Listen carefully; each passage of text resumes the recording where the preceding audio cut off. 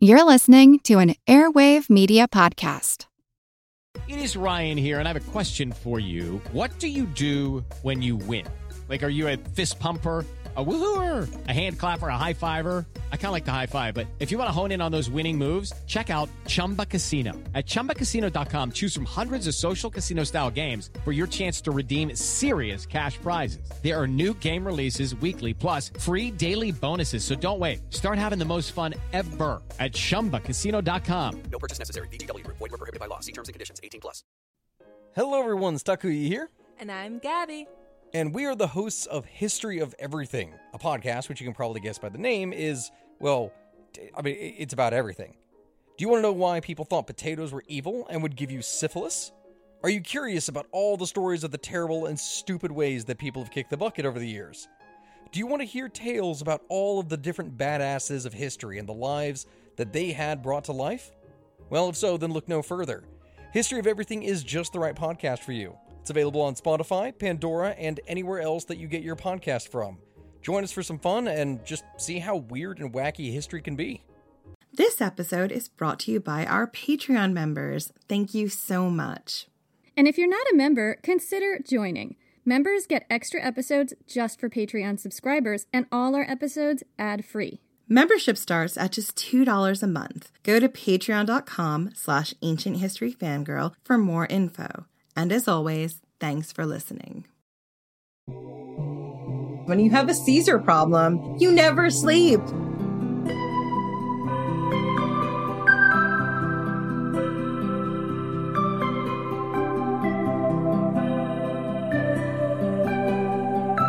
It's been months and the blockade has not lifted. Your men are getting restless. They seethe in the streets of Brundisium, and you pace the walls, casting your eyes across the wind-swept sea to Greece. You can see the sharp hills of Epirus on a clear day, and all the way off across that bright water, you know he's there. Your commander, you can feel him. He pulls at you from the hostile shores south of Dyrrachium, waiting for you.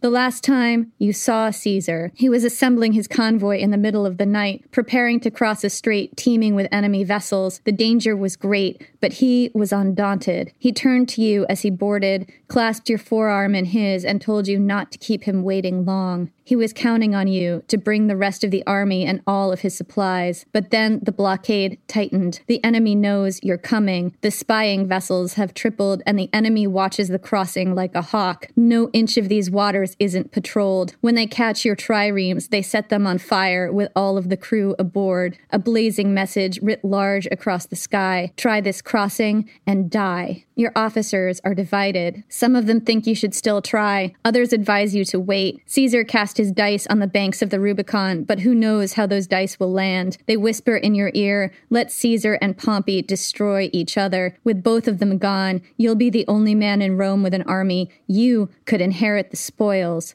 But you aren't built that way. You're a straightforward soul. People tend not to take you seriously. In your youth, you were full of violence. You ran with the worst of the street gangs, pissed your money away on wine and women. It was Caesar who lifted you out of all that. He knew how to harness your violence and put it to use. And when he fled across the sea on Pompey's trail, the one he left in charge was you. Even if you were a more devious kind, you wouldn't turn on Caesar. You know he's out there, outnumbered on a beach somewhere, with only half his army and no supplies, facing an enemy better armed and better equipped, with deeper pockets and all the advantages. If anyone could survive for months under such conditions, it's him. But every day you don't cross is another day he risks death. Everything depends on you now. You have to move soon. Finally, you see it, an opening, the slightest opportunity. The enemy's blockade has a chink in its armor. You rush to the harbor, calling your men to you. Your ships are supplied and they're ready to go, and you move under cover of night, punching through the blockade. You stand at the helm with the wind at your back. Beneath your feet, your men put their strength to their oars and row. You close your eyes and pray to the gods he holds out. Just one more night on that hostile strip of beach. You'll show him you keep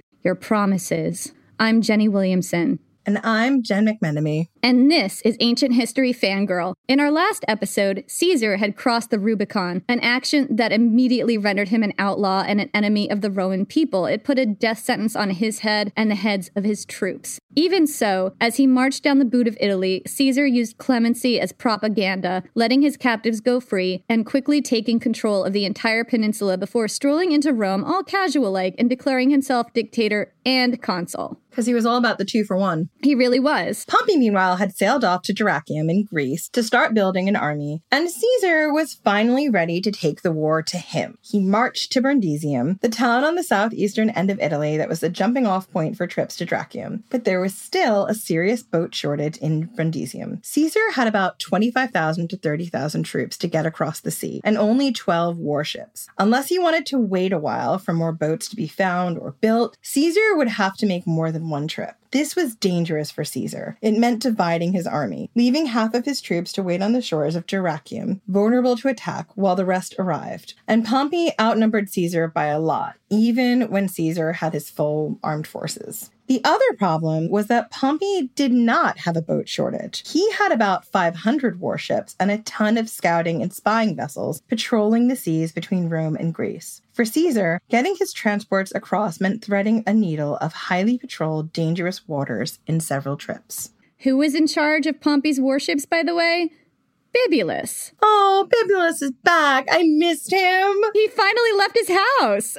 He finally got off Tumblr. Come outside and see the sun, Bibulus. You remember him. Caesar's co-consul from his first consulship. Do you mean in the consulship of Gaius and Julius? I believe that's the consulship of Julius and Caesar, actually. Oh, yes, sorry. He's the guy with not that much charisma, but really good at meme making, who Caesar drove into house arrest and then managed their consulship alone. And I gotta say, a lot of people from Caesar's younger years in Rome had joined Pompey, including Cicero and also Cato, who'd sworn never to cut his hair or beard until this was resolved one way or another. So Cato was going a little, He was getting shaky here. Caesar had two options for getting his troops to Greece. Go now in several trips across dangerous seas, or allow more time to find or build more ships. But waiting just meant giving Pompey more time to build up his strength. The one advantage Caesar had was that his troops were experienced, while Pompey's were barely trained. So once again, Caesar decided to take the faster and more dangerous path. In January of 48 BC, Caesar led his first convoy across. It was the middle of winter, and this was the only advantage Caesar had. Armies usually took a break in the winter, and Pompey's army was dispersed and locked down in winter quarters. Nobody was expecting Caesar.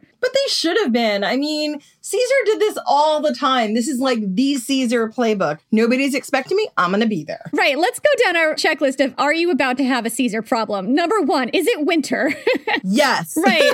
Number 2, are you not expecting Caesar right at this exact moment? Let me think about that. No, I'm not. Right. Number 3, is there anyone in your vicinity with a suspiciously fake-looking Gallic mustache? Mustache. Because Caesar had a collection. He did. He's like the Spanish Inquisition. Nobody expects Julius Caesar. Except he actually wrote a playbook and published it called The Commentaries, which if you'd read, you knew to expect Julius Caesar. Right. Caesar's playbook was out there. It wasn't a secret. He does this shit all the time. I have zero sympathy for people not expecting Julius Caesar right at this very moment. Caesar managed to sneak his first transport across to Dyrrhachium right under Bibulus's nose because Bibulus wasn't expecting him to move quite this fast. Because Bibulus forgot the rules. When you have a Caesar problem, you never sleep. When you have a Caesar problem, you get up early, you go to bed late, you do not sleep. Vercingetorix could have told you this. Well, Vercingetorix was in the horrible hole. Right, and it's to everybody's discredit because nobody's asking his advice right now. Ooh, that would have been a good thing to do. Right? I bet Vercingetorix would have had some thoughts. Oh, yeah. Some really good thoughts. The convoy of ships got over to the other side, dropped off their passengers, and were on the way back before Bibulus realized what was happening. But Bibulus did manage to catch a couple of boats on the way back, and he had these boats burned with all of their crew on board. So now Bibulus was on high alert, and he tightened up his blockade. Caesar had gone across with the first group, and he was now in a precarious position, waiting in the ancient region of Epirus, an area known for its rugged, mountainous terrain, its strong feta cheese, and for being the stomping grounds of Pyrrhus of Epirus. He of the Unitooth and the magic toe and the commitment to universal spleen healthcare. Land pirate and elephant adventurer. I get excited about the universal spleen healthcare. I know. And you can find out more about Pyrrhus of Epirus in War Elephants Part 2. Caesar's army was at half its strength in enemy territory, and because he'd had so few boats, he'd had to go over with the absolute bare minimum of supplies. Not to mention, Bibulus was now onto him, which meant Pompey was now onto him, and Bibulus and his fleet would be on high alert for the next convoy. Caesar pulled out an old trick from Gaul. He immediately mounted a lightning attack against several local towns for supplies. Most of these towns had garrisons of Pompey's soldiers stationed inside, but most surrendered without a fight. They did not want to become a war zone all of a sudden. Caesar captured most of Epirus quickly and then marched north toward Dyrrhachium, Pompey's supply depot. Meanwhile, the bear was rousing. Pompey had just seen a number of towns he thought were loyal to him immediately fold to Caesar, and now Caesar was force-marching his army right to the nerve center of Pompey's campaign, threatening his entire supply chain. Pompey booked it to Dyrrhachium, just barely making it there before Caesar did. Bibulus was watching the crossing like a hawk. The next convoy of Caesar's ships was forced to turn back, and when Bibulus captured one of the ships in the convoy, he had everyone on board put to death, because that was the thing he did. Bibulus is just going to Bibulus, and it involves burning your ship with all your people on it. That's what it means to Bibulus. And that's just how much he despised Caesar. Meanwhile, Caesar was in a desperate situation. He had few supplies and he was desperately outnumbered. He tried to reach Dyrrhachium to cut Pompey's legs out from under him, but it hadn't worked. And now Pompey had him pinned down on the shores of the river Apsus. The two armies eyed each other from opposite banks of the river. Caesar knew his only option. If the rest of his army didn't reach him, he would be fighting his way out through Pompey's army, which vastly outnumbered his. The situation was so bad that Caesar tried to sue for peace. Pompey refused each attempt. So Caesar sent more envoys and more envoys and more envoys. It was like, Can we have peace now? no, Can we have peace now? no, How about now? no. I got some feta cheese. Peace? Stop it! Peace, I bring you pizza. No, stop it! Stop asking! Stop asking! Stop it! Peace? I'm gonna kill you. For weeks, nothing happened except Caesar sending his extremely annoying envoys to Pompey and Pompey slapping them down. But here's the thing. It was a stalling tactic. Even as he sued for peace, Caesar was tightening the screws on Bibulus. Bibulus had 500 warships out at sea, and Caesar was dispersing his troops to ports all along the coastline, taking over the harbors and making it impossible for those warships to land. Adrian Goldsworthy tells us why this was a problem for the warships. I'm assuming these were triremes or quadriremes, which were immense multi-level vessels with as many as 300 rowers. These vessels got their speed and maneuverability from their huge banks of rowers, 3 or 4 levels sometimes. Their specialty was picking up speed quickly and ramming enemy ships with bronze battering rams fitted in the front of the boat below the waterline. These vessels relied on the strength of their rowers, not wind speed, for their power. That meant huge crews and little space for supplies. Every spare inch of room was taken up by rowers. There wasn't even a lot of room for the rowers to move around, take breaks, stretch their legs, or sleep, because their body weight, evenly distributed, was the ship's only ballast. Basically, while they were in their rowing positions, they were in those positions. There was no moving around. There was no having a coffee break or stretching your legs. You were just like locked in place. So it was really important for the warships to make landfall at least every 3 days or so, if not more often, so they could give their poor crews a bathroom break and stock up on supplies. Most of the time, these ships worked close to their bases or were heavily supported by land-based armies. But now, Caesar's men controlled the ports of Epirus, all except for Dyrrhachium, and the crews of Bibulus's warships were dying for a bathroom break. Bibulus had 2 options. He could dock his triremes, get his rowers out to fight Caesar's troops, and clear out the ports so he could resupply his ships. Or he could make his rowers white-knuckle it and maintain the blockade. He couldn't do both. Bibulus sent an envoy to try to persuade Caesar to back off the ports, but he offered nothing in exchange. He refused to lift the blockade, which is what Caesar wanted. It's like negotiation 101, Bibulus. You have to offer the other party something that they want, but Bibulus, for some reason, just missed this memo. So Caesar was like, LOL, no. Bibulus absolutely, positively would not lift that blockade. He had one job, and that job was to make sure Caesar did not get his supplies or additional troops across that strait. Bibulus was not backing off, but his job proved too much for him. Not long after his ill-fated attempt to negotiate, Bibulus was seized with what Caesar in the commentaries calls a, quote, violent distemper, probably brought on by cold and fatigue. He was on board one of his ships when he fell sick, and he couldn't be treated on board. But he wasn't willing to desert his one single job of holding the blockade to make landfall and find a doctor. So Bibulus died of exhaustion and exposure, or sheer clenched-jawed stubbornness, depending on how you see it. He was about 60 years old. Hey guys, it is Ryan. I'm not sure if you know this about me, but I'm a bit of a fun fanatic when I can. I like to work, but I like fun too. It's a thing. And now the truth is out there. I can tell you about my favorite place to have fun. Chumba Casino. They have hundreds of social casino style games to choose from with new games released each week. You can play for free anytime, anywhere. And each day brings a new chance to collect daily bonuses. So join me in the fun. Sign up now at ChumbaCasino.com. No purchase necessary. VGW Group. Void where prohibited by law. See terms and conditions. 18+. I'm Helena Bonham Carter, and for BBC Radio 4, this is History's Secret Heroes, a new series of rarely heard tales from World War II. They had no idea that she was Britain's top female codebreaker. We'll hear of daring risk-takers. What she was offering to do was to ski in over the high Carpathian Mountains. Of course it was dangerous, but danger was his friend. Subscribe to History's Secret Heroes wherever you get your podcasts.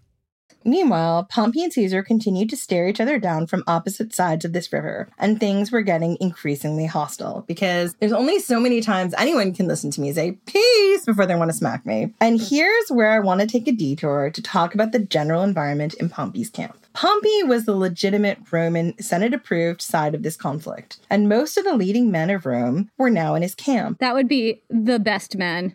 Ugh. Pompey was a very experienced general. He was aware that sometimes it was good to seize the initiative, but other times it was better to wait your enemy out and let them burn through their supplies. Pompey understood Caesar's position as well as Caesar did, and he judged that his best bet right now was to sit tight and let Caesar's army get desperate, because Pompey's advantage over Caesar was that he had more supplies. Caesar's advantage over Pompey was that his troops were more experienced. If it came to a head-to-head battle, Pompey wasn't confident he could win, but Pompey could afford to wait and Caesar couldn't. Still, the leading men in Pompey's camp didn't see the wisdom in this. They pushed Pompey to act quickly and teach Caesar a lesson. They also spent a lot of time bickering among themselves over which one would hold which positions in government when they finally defeated Caesar and returned to Rome in triumph. A few sent messengers to Rome to buy up fancy real estate near the Forum in anticipation of their cushy new jobs that they were definitely going to have in the near future. There was a lot of hateful rhetoric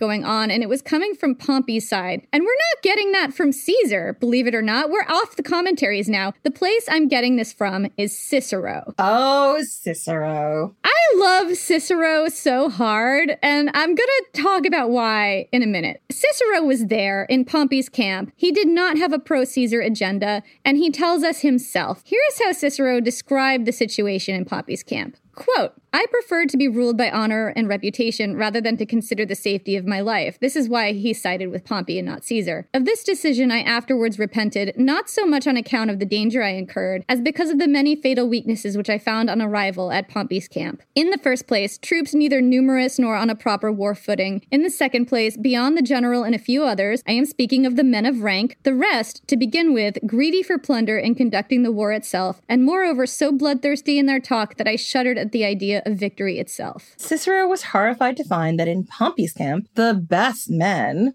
who'd sided with Pompey were calling those who'd chosen to stay neutral as bad as those who'd actively sided with Caesar, and were even calling for violent purges when they got back to Rome. When Caesar made his attempts to sue for peace, Pompey refused each attempt. It seemed like Caesar's policy of mercy, with its obvious undercurrent of, I suffer you to live, really grated on his enemies. I can't possibly figure out why. I know. Pompey declared he'd never allow peace as long as it meant giving the impression he owed his life to Caesar's generosity. Labienus, one of Caesar's own top commanders in Gaul, one of the few who defected to Pompey when Caesar crossed the Rubicon, said at one point that there'd be no discussion of peace until someone brought him Caesar's head. I mean, those are fighting words. Yeah, weeks stretched into months, and still, Caesar's second convoy didn't come. Bibulus had died, but the blockade was still being maintained. Caesar started getting antsy that maybe the rest of his men on the other side weren't going to come at all. Maybe they decided to sit this out and adopt a neutral stance. Finally, Caesar couldn't stand to sit still anymore. He decided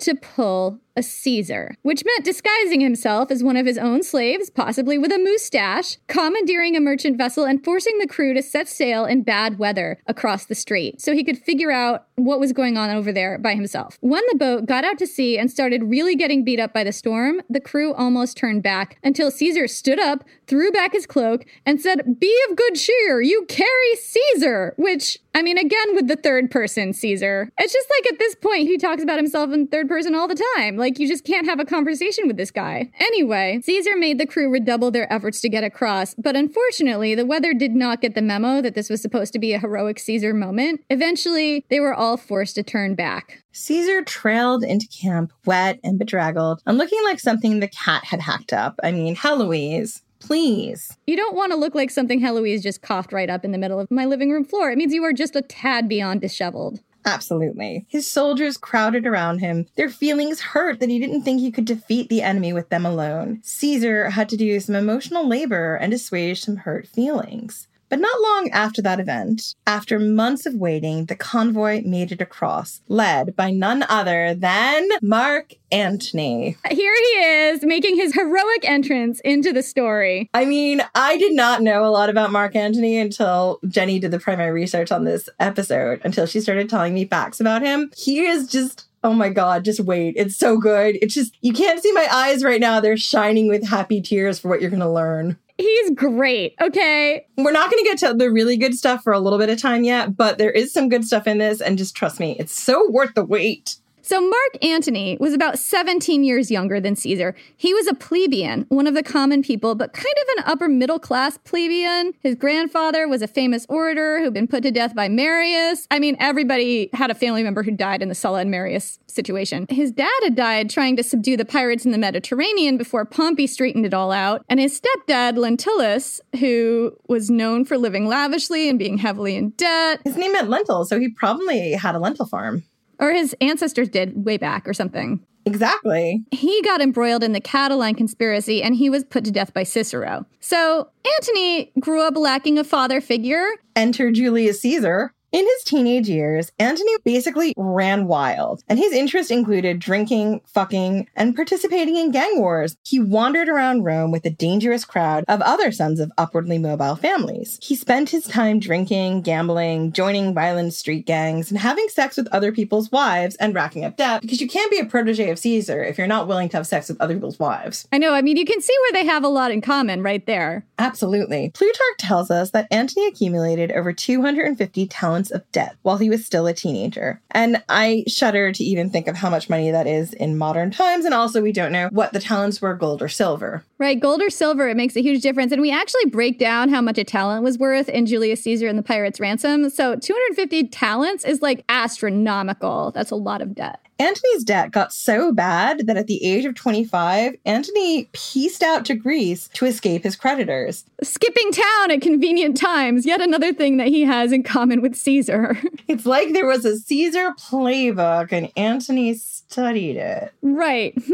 What would that be? Antony hung out in Athens for a while, studying oratory and philosophy. I mean, as you do. But eventually, about 4 years later, a friend of a friend landed Antony a job with Julius Caesar's military staff right before Caesar headed off to Gaul. Caesar liked Antony. He saw a lot of himself in Antony. He promoted him to legate and gave him command of 2 legions, and he even made him head of cavalry in the Battle of Alesia. Ooh, does that mean he got to ride out with the German cavalry and do his dressage? He probably did. He probably knew his passage. He knew his dressage techniques. But more frequently, during Caesar's almost decade in Gaul, he used Antony for another purpose, sending him back to Rome periodically to serve as one of his agents there. While he was in Gaul, Caesar seated the Senate with people on his side who could be counted on to advance his interests and defend him against his enemies. Antony was one of those. And while other people Caesar used were kind of subtle negotiators, I suspect that Servilio was one of these people here, a back-channel player, very subtle, who operated on Caesar's behalf.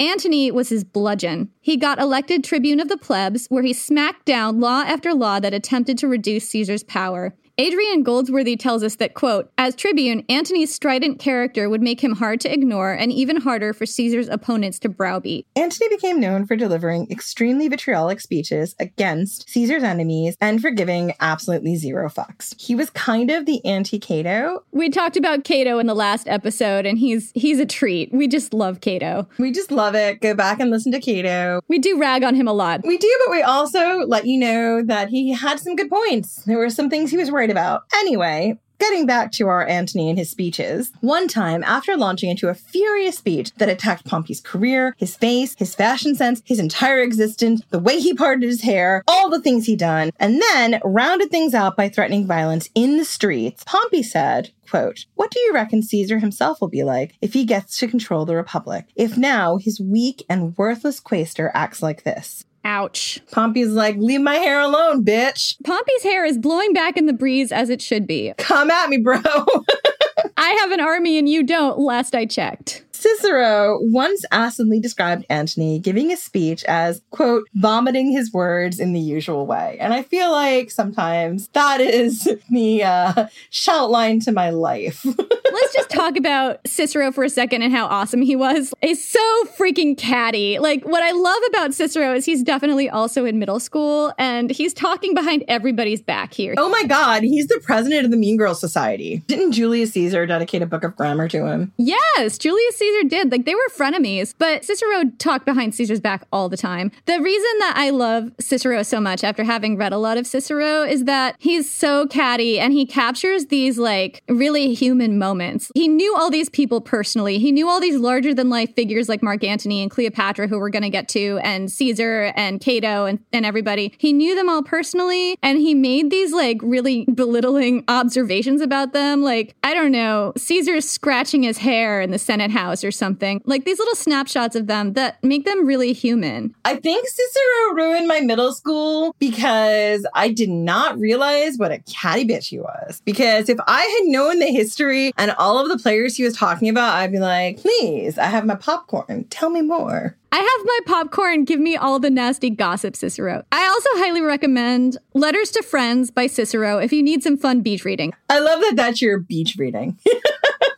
Guys, I recommend reading some really good historical fiction or mythology. Cicero and I will be cackling in the corner and making fun of everybody. Anyway, Adrian Goldsworthy gives us a glimpse of who Antony was as a person. Quote, "There was a great passion in the man that always seemed ready to boil over and which gave force and massive determination to all that he did. His oratory, his soldiering, his drunkenness and womanizing all seemed to have had a power behind them that came from his personality more than skill or training. A big, burly man, it was said that he liked being compared with Hercules, just as Pompey had enjoyed references to himself as a new Alexander." And I really like, at the moment I'm drinking out of a Hercules mug. It's actually on my Instagram while we're recording this. You can scroll back into the past. And I love that comparison because you think about Hercules and he's sort of this dumb hammer, isn't he? He's just all brute force and he gets things done sort of just because he sort of smashes through. Hulk smash. He's got brute strength. That's what he's known for. And I actually think this is really clever of Antony to lean into this comparison because you don't think of Hercules as being really brainy. He's not Odysseus. He's not someone who's great at skill and being crafty and clever. Antony was Caesar's hammer, but he was also very clever. So it was really smart of him to lean into this comparison and to let people think he was a little less intelligent than he actually was. Yeah, because people would then underestimate him.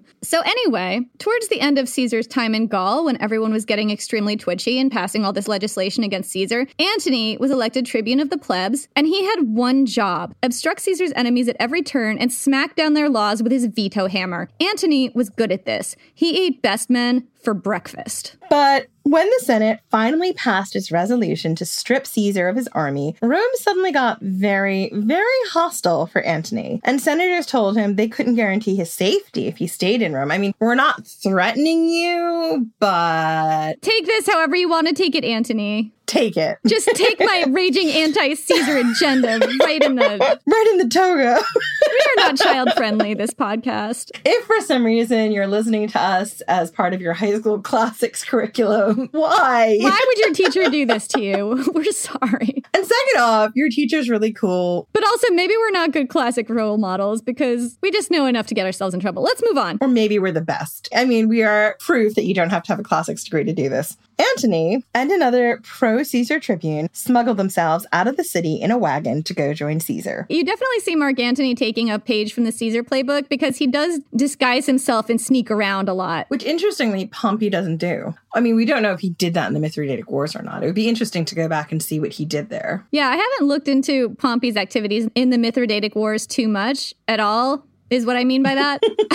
I have looked into his activities and other things like the upcoming Civil War, and I never see him sneak anywhere. He's too Pompey. He goes everywhere like he's in his own triumph. You can't miss him. When Caesar crossed the Rubicon, seized control of the entire Italian peninsula, and then strolled into Rome all friendly-like, declaring himself dictator before going after Pompey, he left Antony in charge of the entire Italian peninsula. And now, with Caesar's situation getting more and more dire in Greece, it was Antony's job to get the second convoy through. Bibulus was dead, but the blockade was still going on. There was even a blockade of warships at the harbor in Brundisium. Antony, worried for Caesar, beat off the blockade and just barely slipped through with Pompey's navy in hot pursuit. As he drew closer to Greece, violent weather tossed his convoy toward a rocky, craggy shore crowded with wrecked ships, but Antony's luck held, and he managed to land his convoys and get to Caesar in the nick of time. Meanwhile, Caesar had decided this staring contest across the river wasn't going anywhere, so he decamped in the night to try for Dyrrachium again. Dyrrachium was Pompey's supply depot, and if Caesar could capture it, Pompey would be in serious trouble. But even though Caesar marched fast, Pompey was just a sliver faster. He took up residence on a hill called Petra, with a commanding view of the surrounding valley, and control over the nearby harbor of Dyrrachium. When Caesar arrived, he found that Pompey was between him and the city, with convoys in the harbor bringing food and supplies to Pompey's army. Caesar couldn't cut Pompey off from the sea, but he could cut him off from the surrounding countryside and make it impossible for his army to forage, especially for fresh water for their cavalry horses. Once again, Caesar drew from his Gallic playbook, which he published and anyone else could be drawing from. Sorry.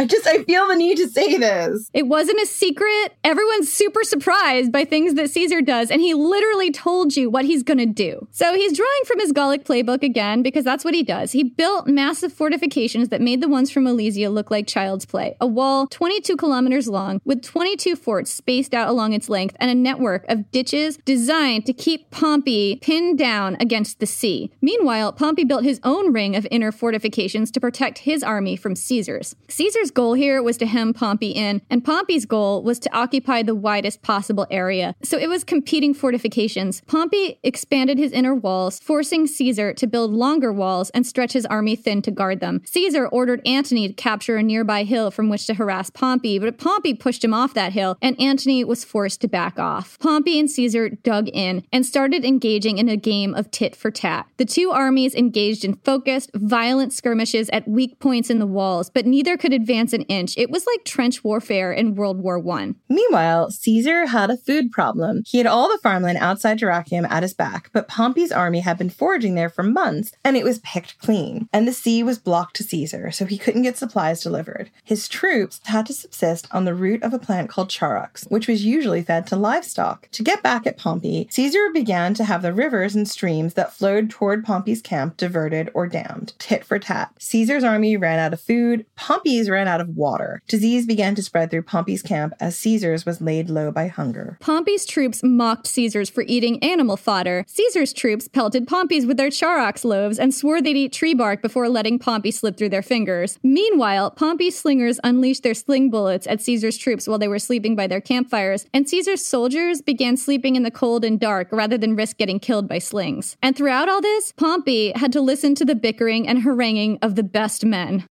Who'd followed him into war day and night. I'll take Antony any day over that. Oh, God, yeah. Say what you will about Mark Antony, that guy was a good time. Too good a time is the problem. He's your friend who you hang out with, and you know you start your entire night out in the city somewhere and wake up on a beach. And you have no idea how you got there, and you have no idea what beach it is. Right, and you're naked. You're not naked. Nothing sexual necessarily happened. You just had a great time. I mean, I suspect you're naked because at one point in the evening you barfed over everything and you had to strip your clothes off, and then you just ran around like that for a while, because that is what happens when you hang out with Mark Antony. That is absolutely what happens when you hang out with Mark Antony. Anyway, moving on. And throughout all this, Pompey had to listen to the bickering and haranguing of the best men, who'd followed him into war day and night. These guys were armchair generals. They did not know how to conduct a campaign, and they had zero patience. They argued over who would get what priesthood or position when they got back to Rome, made plans to annihilate their enemies with violent prescriptions, and complained loudly and at length to anyone who was standing around about how long the war was taking and why wouldn't Pompey just step things up a notch and crush Caesar already. It must have been excruciating.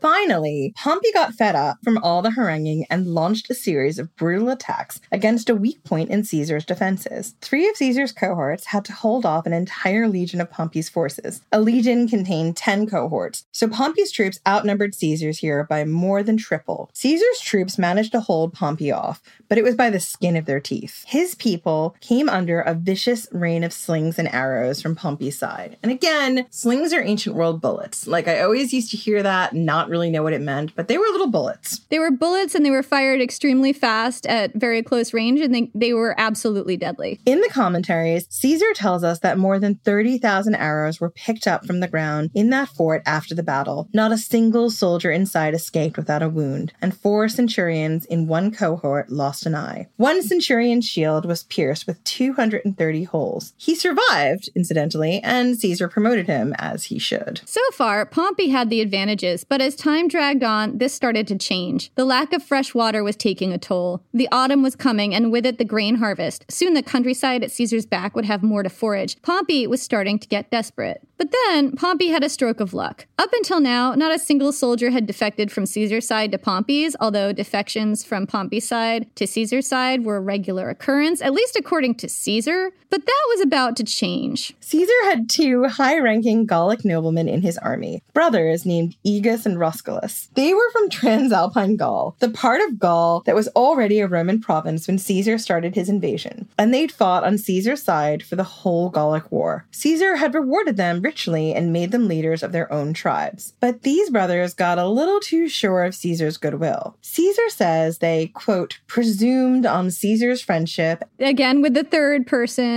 We're going to continue. They presumed on Caesar's third-person friendship and were elated with the arrogance natural to a foolish and barbarous people. Oh, Caesar, why? Barf. Caesar. Yes. At any rate, these men led Gallic auxiliaries, war bands of Gallic tribes who were loyal to them, not Caesar. And they'd been taking their men's pay for themselves. So their men went over their heads and complained to Caesar. And Caesar handled it leniently by giving the brothers a nice, friendly talking to in private. We're told he didn't punish the brothers. He deployed his trademark mercy. But the brothers must have seen behind the mask. We're not exactly sure what Caesar said to these brothers word for word, but for some reason his mercy made them fear for their lives. Caesar's nice, lenient talking to gave them the idea that they were better off deserting. So they decamped to Pompey's side, bringing a number of cattle and a retinue of warriors, and you can see a trace of the old Gallic culture here. These warriors would follow their chieftain even unto death or Pompey, even though those chieftains had cheated them. Pompey took the brothers around to Caesar's fortifications and had them point out the weak spots. I mean, that's a great idea, Pompey. It's almost like Pompey knew what he was doing. It's almost like Pompey, got rid of the Mediterranean pirate problem in a month and won the Mithridates War and then cleaned up the Spartacus conflict. Crassus would be so pissed at you right now. I know he would, my man Crassus. He is in a blanket fort, it's fine. His head is in a play. His throat is filled with gold. He got everything he needed. Right. That's all he wanted in life. Oh, rest in peace, Crassus. So then, now that I've let Pompey have a little bit of Spartacus credit, even though he doesn't deserve it, Pompey formulated a plan. He took his soldiers out at midnight to the weak point in Caesar's walls, the furthest distance from Caesar's main camp. He managed to punch a hole through Caesar's defenses, seizing an area outside the walls and immediately fortifying it. Caesar could not let this stand. If Pompey could access the area outside of his fortifications, Caesar was done. So Caesar immediately sent cohorts to attack the camp while it was still lightly defended. But then Pompey sent 5 legions, a massive number of men. This was serious overkill, and Caesar's troops, seeing the size of the force against them, panicked. First, they attempted to stream back in through their own defenses, and this was a disaster. They got stuck in their own network of walls and ditches and narrow passageways inside the fortifications. Pretty much Pompey did to Caesar what Caesar did to Vercingetorix. Essentially, Caesar's men got caught up in their own defenses, the way that when the outside Gauls in the episode 3 of Vercingetorix got caught up in Caesar's defenses. Yeah, because there was this network of ditches and stuff. Yeah, and that's exactly what the point that I was making earlier was that Caesar was drawing right from his Alesia playbook, like right from his Gallic playbook, building all these forts and walls and ditches and traps and stuff. But this time you see it working against Caesar. Mm-hmm. First, they attempted to stream back in through their own defenses, and this was a disaster. They got stuck stuck in their own network of walls and ditches and narrow passageways inside the fortifications, military discipline broke down and chaos ensued as a crowd of Caesar's men threw themselves down a 10-foot-high drop and into a trench and were then crushed to death by others piling down on top of them. Finally, the trench filled with living bodies and the rest of the troops escaped by trampling over it. So, right, Jen, like you were saying, we see Caesar drawing from his Gallic playbook here. He personally joined the battle, rallying his troops by name like he'd done at Alesia and ordering them to stop retreating. But this time, his men ignored him entirely. His cavalry galloped right past him. You know, like at Alesia and other points in the Gallic Wars, you see Caesar entering the battle when things get really hairy and calling on his soldiers by name and encouraging them, and it really does work, and this time it does not work. His cavalry galloped right past him. One of them tried to stab Caesar with the pointy end of his standard as he galloped past. Caesar's bodyguard sliced off the man's arm. Youch! Caesar had been using his Gallic playbook against Pompey, but those tricks didn't work as well against Pompey as they had against Vercingetorix. You could argue that maybe Pompey was the more experienced general, but also Pompey had a lot of advantages over Vercingetorix. First off, his margin of error wasn't completely non-existent. He wasn't operating under the absolutely brutal conditions Vercingetorix was faced with. Pompey had more supplies. Yeah, and second, Pompey's people had better equipment than the Gauls did. Both armies were using the standard issue Roman army gear, and his troops came from the same culture as Caesar's. True, they were raw recruits, but they weren't operating under a more individualistic method of waging war. He didn't have to drill conformity into them quite so hard. Although Pompey did have a cabal of bickering best men, second-guessing his every decision like Vercingetorix's chieftains did to him. So in that way, they did have that in common, I guess. You could argue that Pompey's troops weren't as good as Caesar's. He outnumbered Caesar 2-1, if not more, but his were inexperienced, and Caesar's were very experienced and loyal. Plus, Pompey was dealing with massive armchair generaling and second-guessing at every turn from the other senators in his camp, and some of that had to be trickling down to the troops. So Caesar probably had better discipline. But Pompey's army was still made up of men raised in the disciplined culture of ancient Rome, not the individualistic warrior culture of Gaul. And when the circumstances were right, they could rout Caesar's troops, even get them to break ranks and run. This happened in Gaul as well, but it was very rare. So Pompey won that round, and things were looking bad for Caesar. Pompey now had an established toehold outside of Caesar's fortifications. Labienus, Caesar's one... It's just Labienus, man. I'm sorry. Sometimes someone's name is Labienus and you have to talk about him. There's nothing we can do about it. Labienus, Caesar's one-time lieutenant in Gaul, lined up a bunch of captive troops from Caesar's side and had them executed in full view of Caesar. It's not very nice, but, you know, they meant business, Caesar. Right. They weren't kidding around. As we said in Germanicus, they come there to chew gum and kick Caesar's ass, and they were all out of gum. So Caesar decided to change the game entirely. He packed his shit in the middle of the night. And this is yet another thing Caesar does. If he decides things aren't going his way, he just takes his fucking ball and goes home. He packed his shit in the middle of the night, abandoned the siege, and headed south. Caesar came upon the town of Gomphi, and this town had once agreed to side with Caesar, but hearing of Caesar's defeat at Dyrrachium, which is how it was being spun, they decided they did not want to be on the losing side. When Caesar's army rolled up to their walls, they closed their gates and sent messages to Pompey to come to their aid. But Pompey was still at least a day's march away, and Caesar took the town before Pompey could get there, and this time, he slipped the leash on his soldiers and let them drown the town in its own blood. They massacred the inhabitants and stripped the town of its wealth and supplies. The town magistrates who'd made the call not to let Caesar in committed suicide. This was the flip side of Caesar's mercy. He did it to send a stern message to other towns. There were consequences for not surrendering peacefully. Caesar's troops were in a great mood after the assault of Gomphi. Because they loved pillaging. They did, and they hadn't been able to pillage as much as they wanted to because these were people who were friends to Rome, and we don't want to get our friends upset with us, but now they are not our friends. Go pillage, my friends. They're allowed to pillage, and this just made their little day, made their little heart sing. It made their day because this is how they got their wealth, and this is how they were able to eventually retire whenever their term in the army ended. Right. I mean, and also pillaging was like a hobby that they were really, really, really into. I mean, would we call it a hobby? It's more like a job perk, which is not a good perk if you're a person being pillaged from. No, it's freaking terrible. Plutarch tells us that they, quote, reveled and rioted drunkenly through the countryside, reviving their health and spirits. From there, all the towns in his path opened their gates to Caesar because they did not want to be his next example. And this probably was a disappointment to the pillage-loving troops. I know. They're like, now we can't pillage? Caesar. I bet there were people in that army who were actually mad about this. Oh, totally. Even though Caesar was now rampaging through Greece, Pompey was in the power position. He'd won the round at Dyrrhachium. Even so, after Caesar left, Pompey got an earful from all the best men. Ugh. Some thought he should abandon Caesar here, go back to Italy, and take back Rome. Others wanted him to risk a full-on battle with Caesar to end this shit already so they could get home and coast into their next lucrative jobs and have their purges and all would be as it should be. But Pompey didn't like any of those options. If he headed back to Italy without delivering a decisive defeat to Caesar, people might spin it as a retreat. But attacking Caesar's more experienced veterans head-on still looked like a bad idea unless he was strategic about it. So Pompey decided to pull a Vercingetorix on Caesar, kicking him in the stomach, which means not letting him forage or have any food. Yeah, which means everyone was hungry and bitchy. Yeah, everyone was really hangry. Pompey pursued Caesar as he marched south. He didn't risk an open confrontation. Instead, he harried Caesar's army the whole way. For 291 miles, the two armies played a game of cat and mouse, maneuvering around each other, each one trying to tempt the other into battle on each general's chosen ground. But both Pompey and Caesar were too savvy to fall into each other's traps.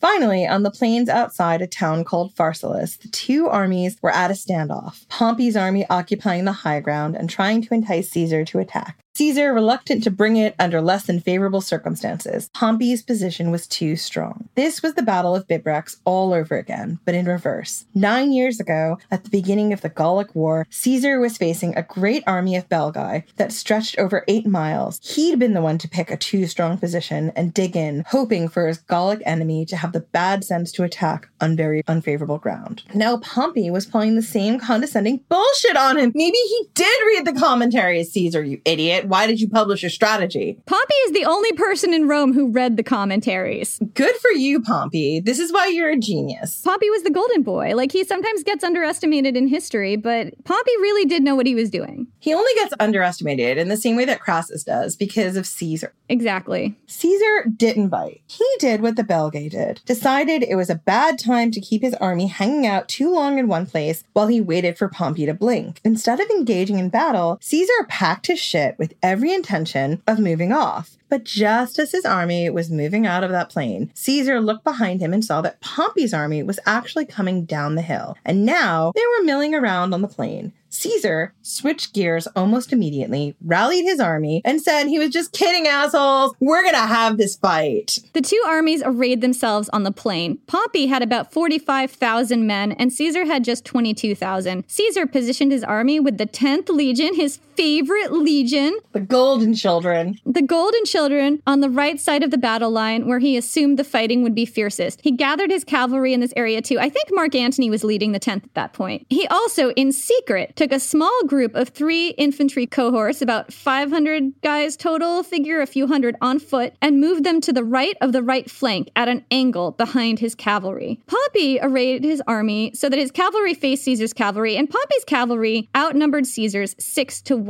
Pompey's plan was to wrap his cavalry around Caesar's and overwhelm them fast, then push in from the edge to flank the rest of Caesar's army. And I have to bring this up. I watched, it was like a Mary Beard documentary, I forget which one. She said that basically all of the ancient world battle tactics could basically be boiled down to going round the back, which I just found hilariously true. Pompey's plan here is to overwhelm Caesar's cavalry and then go round the back and get him from behind. That's probably a huge oversimplification, but it's kind of like a good way if you're trying to parse through military history and you're just like, wait, what is going on? Why are these people maneuvering? Just figure that both sides of the army are probably trying to figure out how to get round the back and stop the other person from getting round the back. So that's what's going on here. Maybe because they were sort of behind the cavalry, obscured by the dust from the horses' hooves, Pompey didn't notice that line of a couple hundred foot soldiers Caesar had angled to the right of his cavalry. It's really important not to forget that this was a civil war. The troops on both sides weren't fighting an enemy from another country. They were fighting their own countrymen. The enemy was armed the same, dressed the same, and fought the same. To cut down on confusion, both sides gave their troops a password. Venus, bringer of victory, for Caesar's side, and Hercules the Unconquered for Pompey's. Those are really cumbersome passwords. I bet it took a while for them to just spit that out on the battlefield. Actually, I don't think so, because in Latin, most of these passwords are only 1 to 2 words. The declensions on the verb give you all of the information you need to know, so it's less wordy. So the declensions basically add these little suffixes to the verbs that give you information that you need a whole other word in English to convey. Exactly. It would have been maybe 2 to 3 words at most. That is fascinating, and I didn't know that. It's really fascinating because the language was much more direct. You wouldn't need as many words as you do when you're translating it into English. Right. You can tell who did and did not study Latin in this podcast.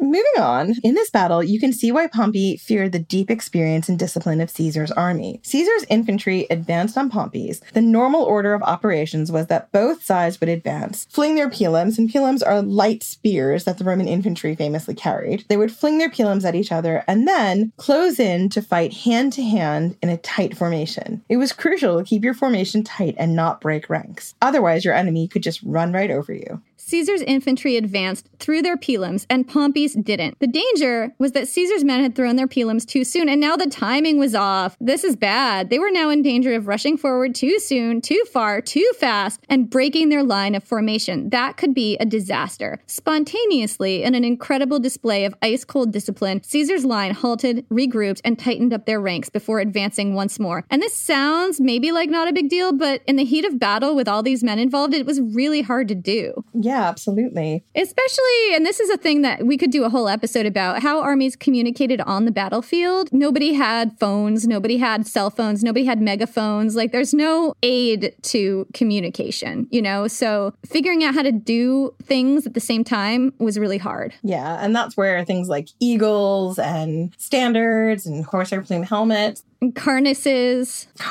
they all come into play here. The two sides of infantry engaged, heavy battle erupting all down the line. But Pompey didn't care what went on with his infantry. His cavalry outnumbered Caesar's 6-1, and he expected to win this battle through them. Pompey's cavalry was enthusiastic, but inexperienced, a mixture of recruits from diverse areas without common language or fighting styles, led by equally inexperienced young aristocratic officers. Goldsworthy says that the horses were probably not in great shape after the last siege of Dyrrhachium, and this charge probably did not go faster than a trot. At first, they maintained formation, and even forced Caesar's more experienced cavalry to retreat. But this was a fake out. Pompey's cavalry got carried away with their victory, surged after Caesar's horsemen in a chaotic line, and right then, Caesar ordered his fourth line, that group of maybe 500 guys to the right of the right line on foot, to advance on Pompey's cavalry with their spears held high. Their orders were to aim at the enemy's faces because Pompey's troops would be more afraid of losing their good looks than their lives. And you don't see infantry attacking cavalry a lot in ancient battles. It was unexpected. Pompey's cavalry, already in chaos, dissolved into further chaos, their commanders struggling and failing to hold control. Suddenly, it was a stampede in the wrong direction. Pompey's entire cavalry galloped off the field.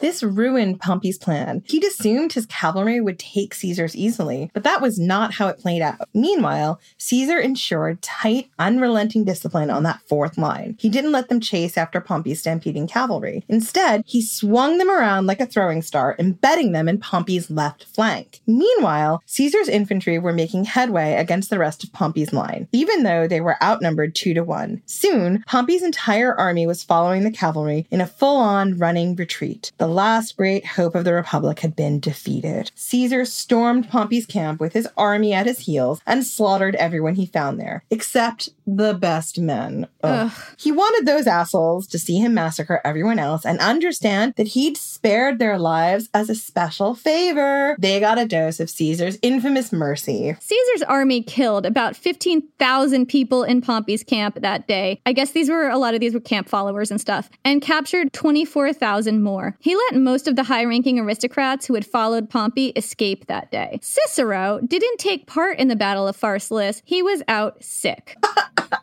Oh, I've got a sore throat. Terrible cold. I just cannot make the battle. Rain check. But he recovered quickly enough when he saw Caesar's army approaching, and he slipped away, sailing back to Brundisium. He lay low for months, trying to figure out how he was going to put his life back together and survive in what was apparently now a dictatorship. Cato also wasn't at Pharsalus for the final battle. Pompey decided that letting Cato have too much power was iffy because Cato was such a freaking intolerable crusader that the minute they defeated Caesar, he'd be calling calling for Pompey to disarm his own army. When all this started, Cato had bluntly said to Pompey that he'd advise him, but don't expect them to be friends or anything. Pompey himself was breaking too many rules in terms of amassing his own power for Cato to trust him. So Pompey didn't give Cato anything to command. He left Cato in Dyrrhachium, told him he was in charge there to keep him busy, and called it a day. When Cato found out that Pompey lost, he refused to accept defeat. He gathered 15 of Pompey's old cohorts and set sail for Utica, a town in North Africa about 30 miles from ancient Carthage. His plan was to never surrender to Caesar. Never give up. Never, ever, ever, ever, ever give up.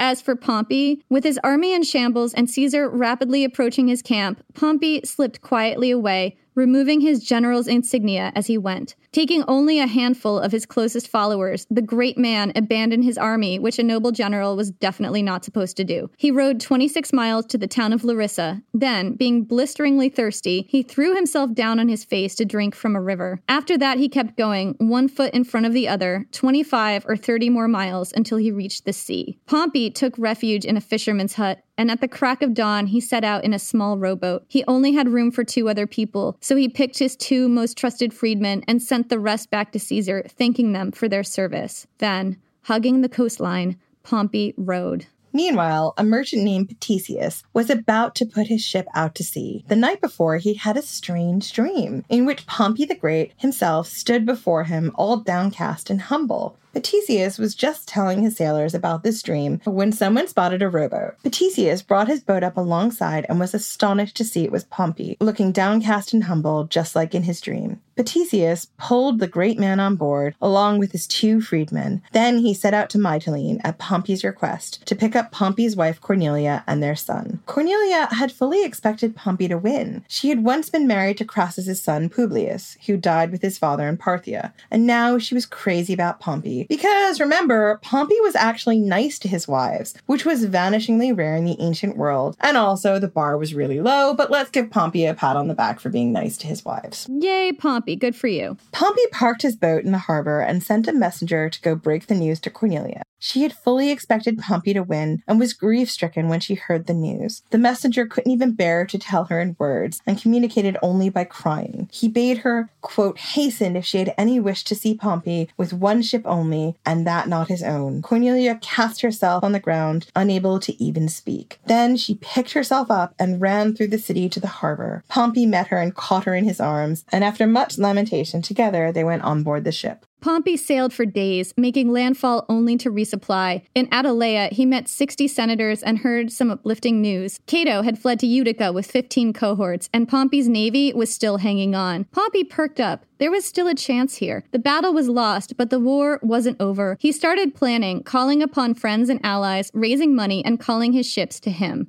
But Pompey had seen how quickly Caesar had acted before, and he was worried his enemy might get wind of his activities before Pompey was ready. He needed a safe harbor from which to prepare. Pompey weighed his options. He considered sailing to Parthia, but his advisor, a guy named Theophanes, trotted out a whole bunch of offensive barbarian stereotypes about the Parthians and their king Arsaces being untrustworthy and licentious and just having no scruples whatsoever.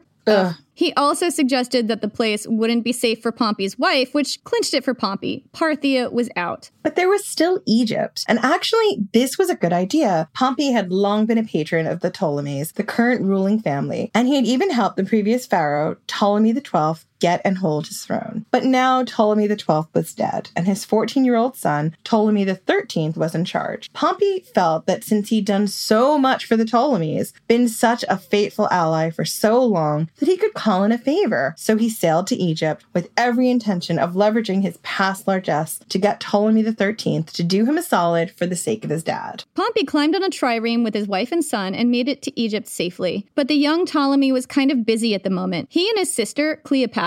Wait. That Cleopatra? That Cleopatra, Jen. Are we getting to that soon? Oh, we are getting to her. Don't you worry. Anyway, these 2 siblings had been raised to the throne of Egypt as joint rulers after their father's death, but that had devolved quickly, and now they were engaged in a civil war. From his trireme, Pompey sent a message to Ptolemy, announcing his presence and asking for help. The 14-year-old Ptolemy assembled his counselors. The advice that he got varied wildly. Some suggested that he drive Pompey away, others that he bring him into the fold. A guy named Theodorus Theodotus, who was a rhetoric teacher and thus totally qualified to advise on matters of state. Cicero would agree. Right.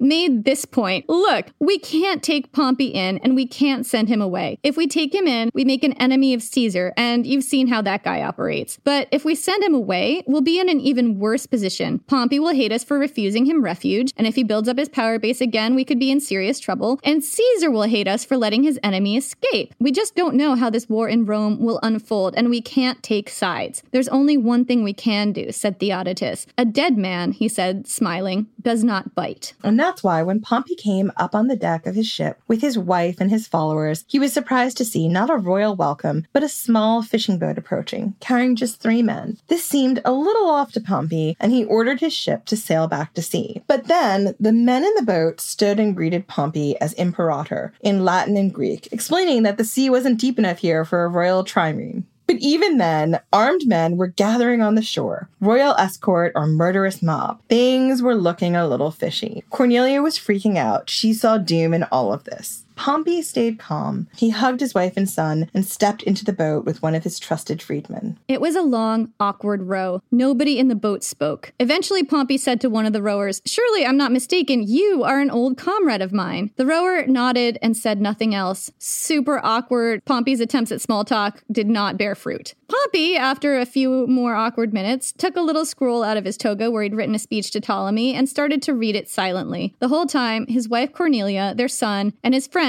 watched anxiously from the deck of the ship.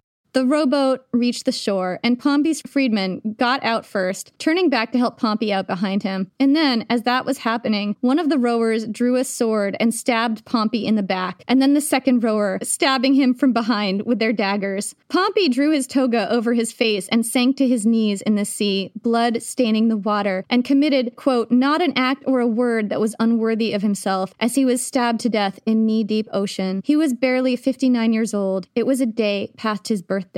It's said that the cry that went up from the trireme could be heard from shore. The Egyptians tried to catch Pompey's trireme, but the captain raised the anchor and caught the leading edge of a strong, sudden wind and was away, just like that, and no one could catch him. Meanwhile, the Egyptian rowers cut off Pompey's head and took it with them. Pompey's freedman, a man named Philip, who'd been with the general a long time, stayed with the body. He waited until everyone else had left. Then he washed the body in seawater, wrapped it in his own shirt, and dragged it to the shore. Then he walked down the beach until he found an old, abandoned fishing boat. He dragged this back to the body and began gathering wood to build a funeral pyre. It's said an old man came up to him on the beach then, a former legionary who'd served in his youth with Pompey. Not the one from the rowboat, just a different one. Together, the two men built a pyre and sent the great man on his journey, Rome's greatest general, gone to his gods, in an abandoned fishing boat. Caesar, meanwhile, was hot on Pompey's trail because even in defeat, Pompey was a dangerous enemy. He still had vast wealth, enormous connections, and a massive reputation. Client kings who wanted to get in with Rome would no doubt bet on him over Caesar and be eager to send him troops and supplies. Caesar's victory and his life depended on keeping Pompey from building his strength back up. So he moved quickly, taking with him only a small group of soldiers and arriving in Egypt just 3 days after Pompey's murder. He was met by Ptolemy's envoys. They presented him with Pompey's signet ring and his severed head. Plutarch says that Caesar wept at the sight of the ring and refused to look at the head. Caesar's grief may well have been genuine. There had once been a real friendship between the two men, as well as the memory of Julia, Caesar's daughter and Pompey's wife. Goldsworthy says that it was unlikely Caesar had planned to kill Pompey himself. What he wanted was for Pompey to back down, acknowledge that Caesar was in fact the great, and treat him like an equal. Although I don't know about that because Pompey had all these resources, right? And if he was allowed to build his power base back up, Caesar could have really been in trouble again. So what was Caesar going to do with him? Pompey couldn't live. I mean, that's kind of how I feel. I'm just like, what was your end game here, Caesar? Was it just going to be tag you're it? Like, that's not how it worked. Maybe exile. I guess. But even in exile, Pompey was dangerous. So I do believe that Caesar was probably very grieved to see that Pompey had died. And maybe he was quite a bit in shock to see that someone else had done it. Or that Pompey had died, so Pompey's death had just been so unfitting of the great man he had been. Because, Caesar did see him as an equal. And if a great man could die in such an undignified way, then That could happen to any great man. Yeah. But it's unlikely Pompey ever would have given Caesar what he wanted. The thought that had kept him fighting was the idea that he'd survived because Caesar had let him. But Caesar didn't have time to grieve for his frenemy. Cato was still out there, burning with the hatred of 1,000 suns, and Caesar had just walked into a civil war. And we'll tell you all about that in the next episode. So that's it for this week. We'll be back in 2 weeks. In the meantime, you can catch up with us on social, on Twitter at Ancient Hist Fan, or Facebook and Instagram at Ancient History Fangirl. And check out our Patreon. We talked about this at the beginning of the episode, but it's worth mentioning again. Financial support from our patrons helps us prioritize the podcast and ease the pressure in other areas of our lives. And also, books are expensive. And hosting's expensive, and this podcast isn't free for us to produce and put out. It actually does cost quite a bit of money, and the bigger it gets, the more expensive it gets. Exactly, and we want it to get bigger, and we can only do that with your help. We massively appreciate it, and everything you give to us helps us keep the podcast going. Also, we have merch, by the way. All our merch designs are done by JL Draco from Oneshi Press, who is a super talented artist. Oneshi Press does progressive graphic novels and artwork, and you should definitely do yourself a favor and check them out over at oneshipress.com. We have mugs, tote bags, t-shirts, all kinds of things that make great gifts for the ancient history lover in your life or yourself, and that might be you. So check it out from the link on our website at ancienthistoryfangirl.com. And if you want to support us, but you're not able to give to our Patreon, there are other ways you can help. Check out our Ko-Fi account. There's a link on the homepage of our website, and you can kick us in a few bucks because every little bit helps. Or check out our merch store. We've got awesome merch now, and we're really proud of it. Or, leave us a nice review. Those help us expand our audience, and they help the podcast get seen in the algorithms. And also, they're just really nice to read. Thank you so much, and we will see you in 2 weeks.